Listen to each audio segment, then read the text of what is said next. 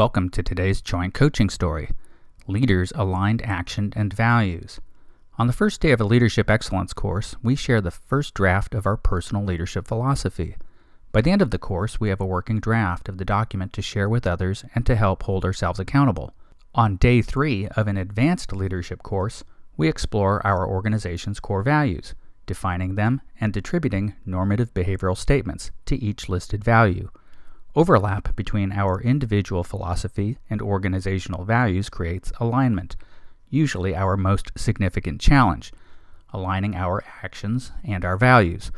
Most organizations simply put up posters listing values, with so-called leaders' actions often displaying quite the opposite. Sound familiar? These ideas came up twice in the past week. A client in a coaching session shared that their organization has an amazing culture, and the client is nervous their amazing culture may be diminished or worse, lost as a result of rapid growth this calendar year. At about the same time, S. Chris Edmonds, a fellow leadership traveler, shared a copy of his book, The Culture Engine. Great timing. You see, Edmonds combines the idea of a leadership philosophy with organizational core values. He calls it an organizational constitution. It's a very attractive and powerful construct.